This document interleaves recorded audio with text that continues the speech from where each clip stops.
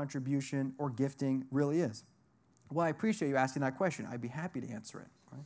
There is another rhythm of grace. There's another rhythm of serving that God's grace wants to develop in our lives, and it is the exact opposite.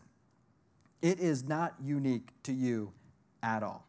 All right? It is the routine, scheduled in, committed to, consistent serving that we do week after week after week. These are the teams that serve by conducting a task critical to properly executing a gathering or a ministry, such as the teardown team for Challenge, the greeting team on Sunday church, ministry team, discipleship team for Challenge in general. This is the type of serving you sign up for and commit to regularly and consistently, showing up to do your part in making the group a success. Now, what's amazing about this type of serving, in my opinion, such as joining the setup team, is that you get it 100% baked into your schedule. So it doesn't matter as much if you're in the mood to serve or not. It is Thursday, and we're going to have Challenge, and we're going to need instruments at Challenge. So we're going to need people to set up those instruments at Challenge. And so this type of serving has a unique way of cleansing us from ourselves, getting us to regularly think outside of ourselves, and teaches us that our emotions are very helpful informers, but are never to be our masters. Even if I don't feel like it, I have indeed committed to it, and I refuse to leave my teammates hanging, so I'll show up to help serve. The key here is to just get started. Just start. It's not really as big a deal as sometimes we make it out to be. Most of these teams serve for just an hour or two a week, and commitments are generally only like a semester or a year long. So whether that's within faith settings or without a faith or outside of faith settings, we just got to take the first step and just start on it. There's also no need to hyper-spiritualize it. All right? The mark of a mature Christian is not to take a simple decision and add spiritual activity and spiritual language to that simple decision. Right? The key question for this type of serving in our lives is not, has God led me to do it? Or is this my true spiritual gifting? Or even, is this in line with my future plans? The question is simply this: does it need to get done? Does it need to get done? I serve on the teardown team at my church in the Valley, where I help put all the instruments and Kids Zone stuff away after Sunday services. So do I feel a sense of calling in my life to tearing down sound equipment? No, I don't. Do I feel a calling in my life to put away colorful children's panels sprinkled with goldfish dust in a closet? No, I also don't. Okay? Do I feel a calling even to kids ministry in general? No, I really don't, and I hope God keeps it that way. So why do I do it? Why do I serve on the teardown team? Because it needs to get done. It needs to get done. If we don't put away our stuff properly, our landlords where we meet for church will not be happy. And if they are not happy, more than they are happy, we're going to lose our lease and probably get kicked out of the next one we try and find too. So although it's rather mundane, it is actually critical for the church to function properly. It needs to get done, and I answer that question, and I do it. Now, I have a question here. Who here has heard of the man who parted the Red Sea, Moses? Moses, nice. All right, that's a lot of us. Or another one. The person who led the people into the promised land, Joshua. Lot of hands, nice. All right, got another one. Who here has heard of the ritual candle flame tenders near the tent of the meeting? Victor, I knew there'd be one. Nice. These guys were awesome. Just some of my favorite people in the Bible, all right? So this is one of my favorite examples in Scripture where God asked his people to routinely serve and conduct a mundane task, as described in Exodus 27:20 through 21. It states, "You shall command the people of Israel that they bring to you, the priests, pure beaten olive oil for the light, that a lamp may regularly be set up to burn.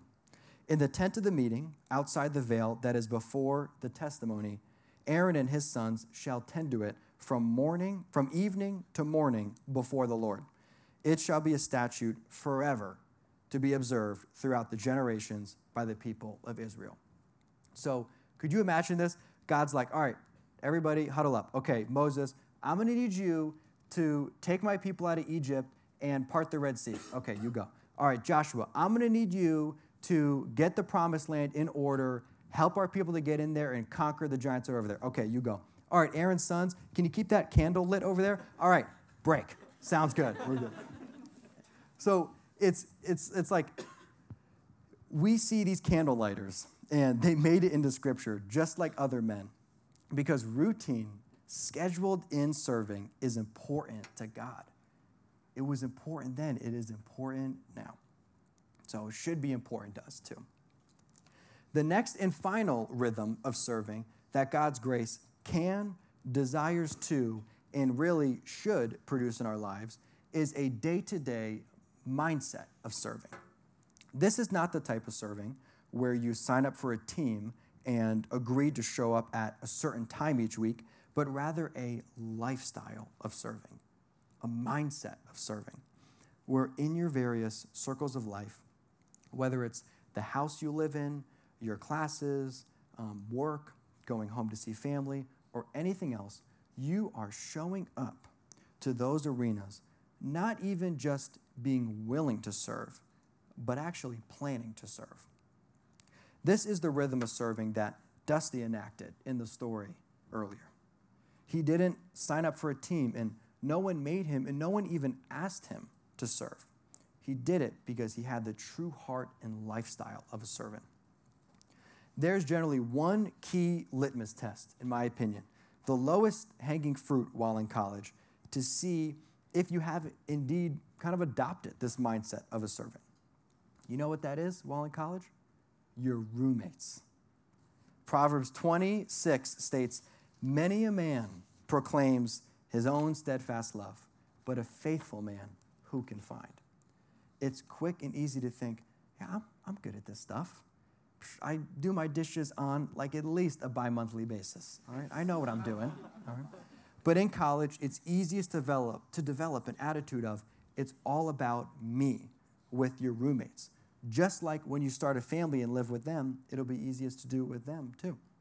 So I encourage you to ask your roommates if they see you as a servant, to see if it matches up with where you may perceive yourself to be. So before going out and serving the various random people that you may interact with, make sure that you're serving your roommates day to day.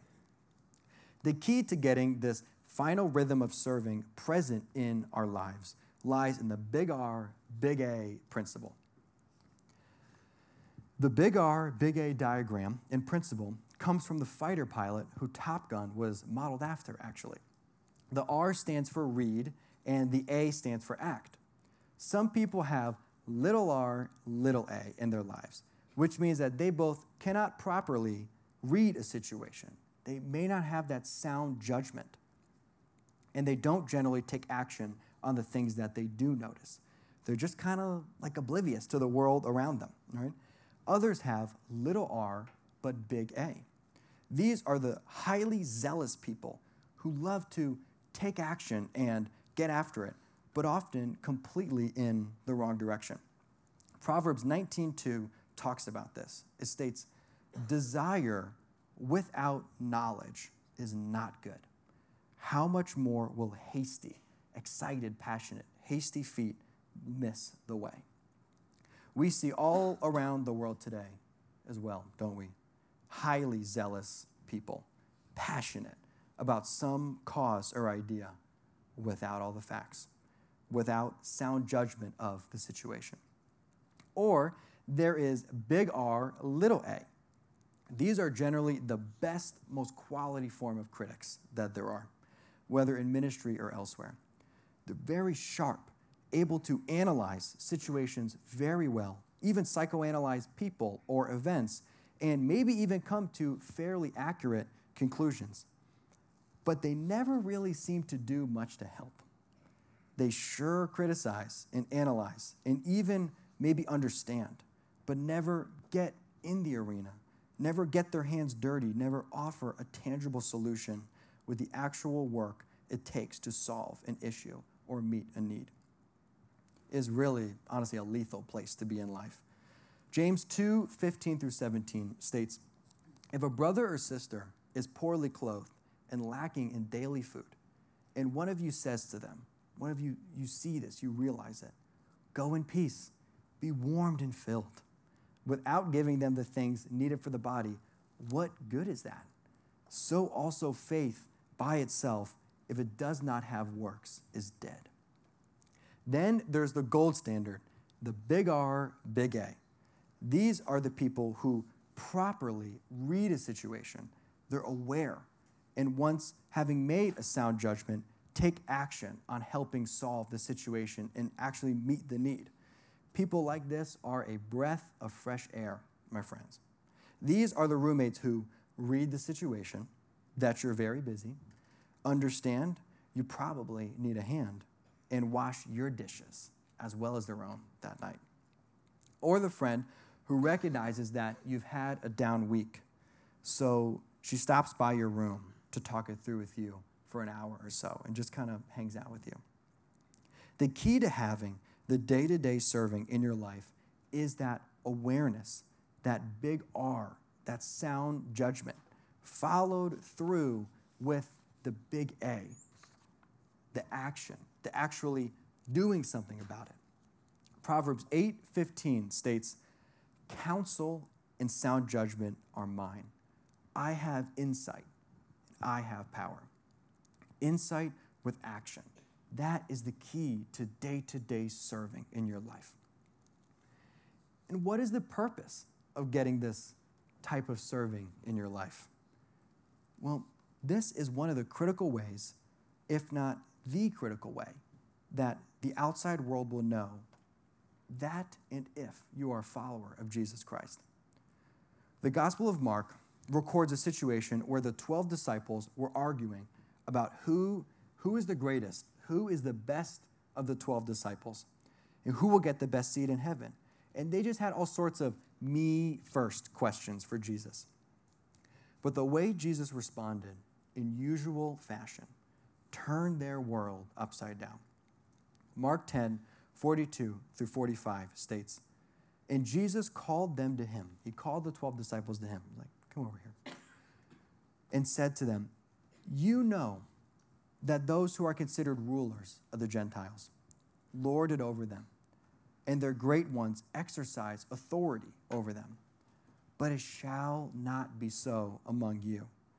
But whoever would be great among you must be your servant, and whoever would be first among you must be slave of all. For even the Son of Man came not to serve, not to be served, but to serve, and to give his life as a ransom for many. What Jesus is saying is that when mankind turned their back on God over and over and over and over again, God said, I need to give them a tangible taste of who I am on this earth. Someone who they can see and talk with and walk with so that they can really know, what am I like as God?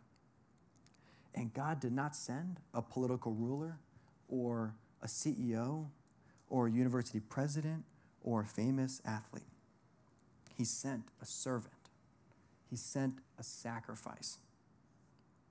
He sent the Son of Man not to be served, but to serve the very creation that rebelled against him. That's why when we serve, we are at our finest in modeling the life of Jesus Christ. Matthew 16:25 states, for whoever would save his life will lose it, but whoever loses his life for my sake will find it. It's actually written on Mud Hall of Philosophy, by the way, if you guys haven't seen that. When we lose our lives in service to Christ and our fellow man, that is when we'll ultimately find it.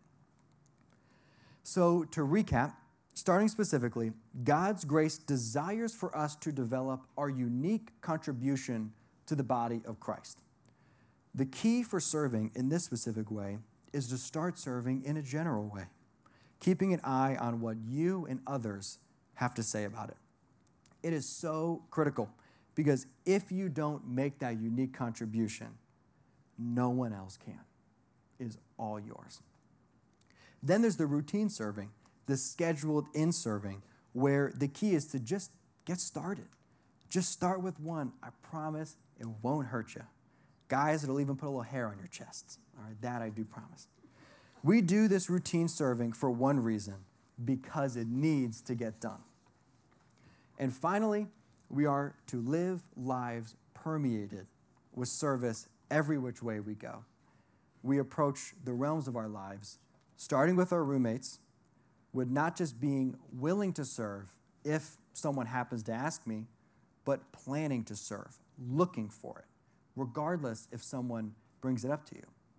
We accomplish this by being aware of the needs and situations around us, both physical and emotional, by the way, and then do something about it once we have noticed it. We live like this because the God who came to this earth lived like this. And even up until his death, gave himself so that we could be free. When we live to serve, we honor him. When the men of the River Kwai returned home after Americans liberated their camp, they had known what it was like to live with selfishness and known what it was like to live as a servant.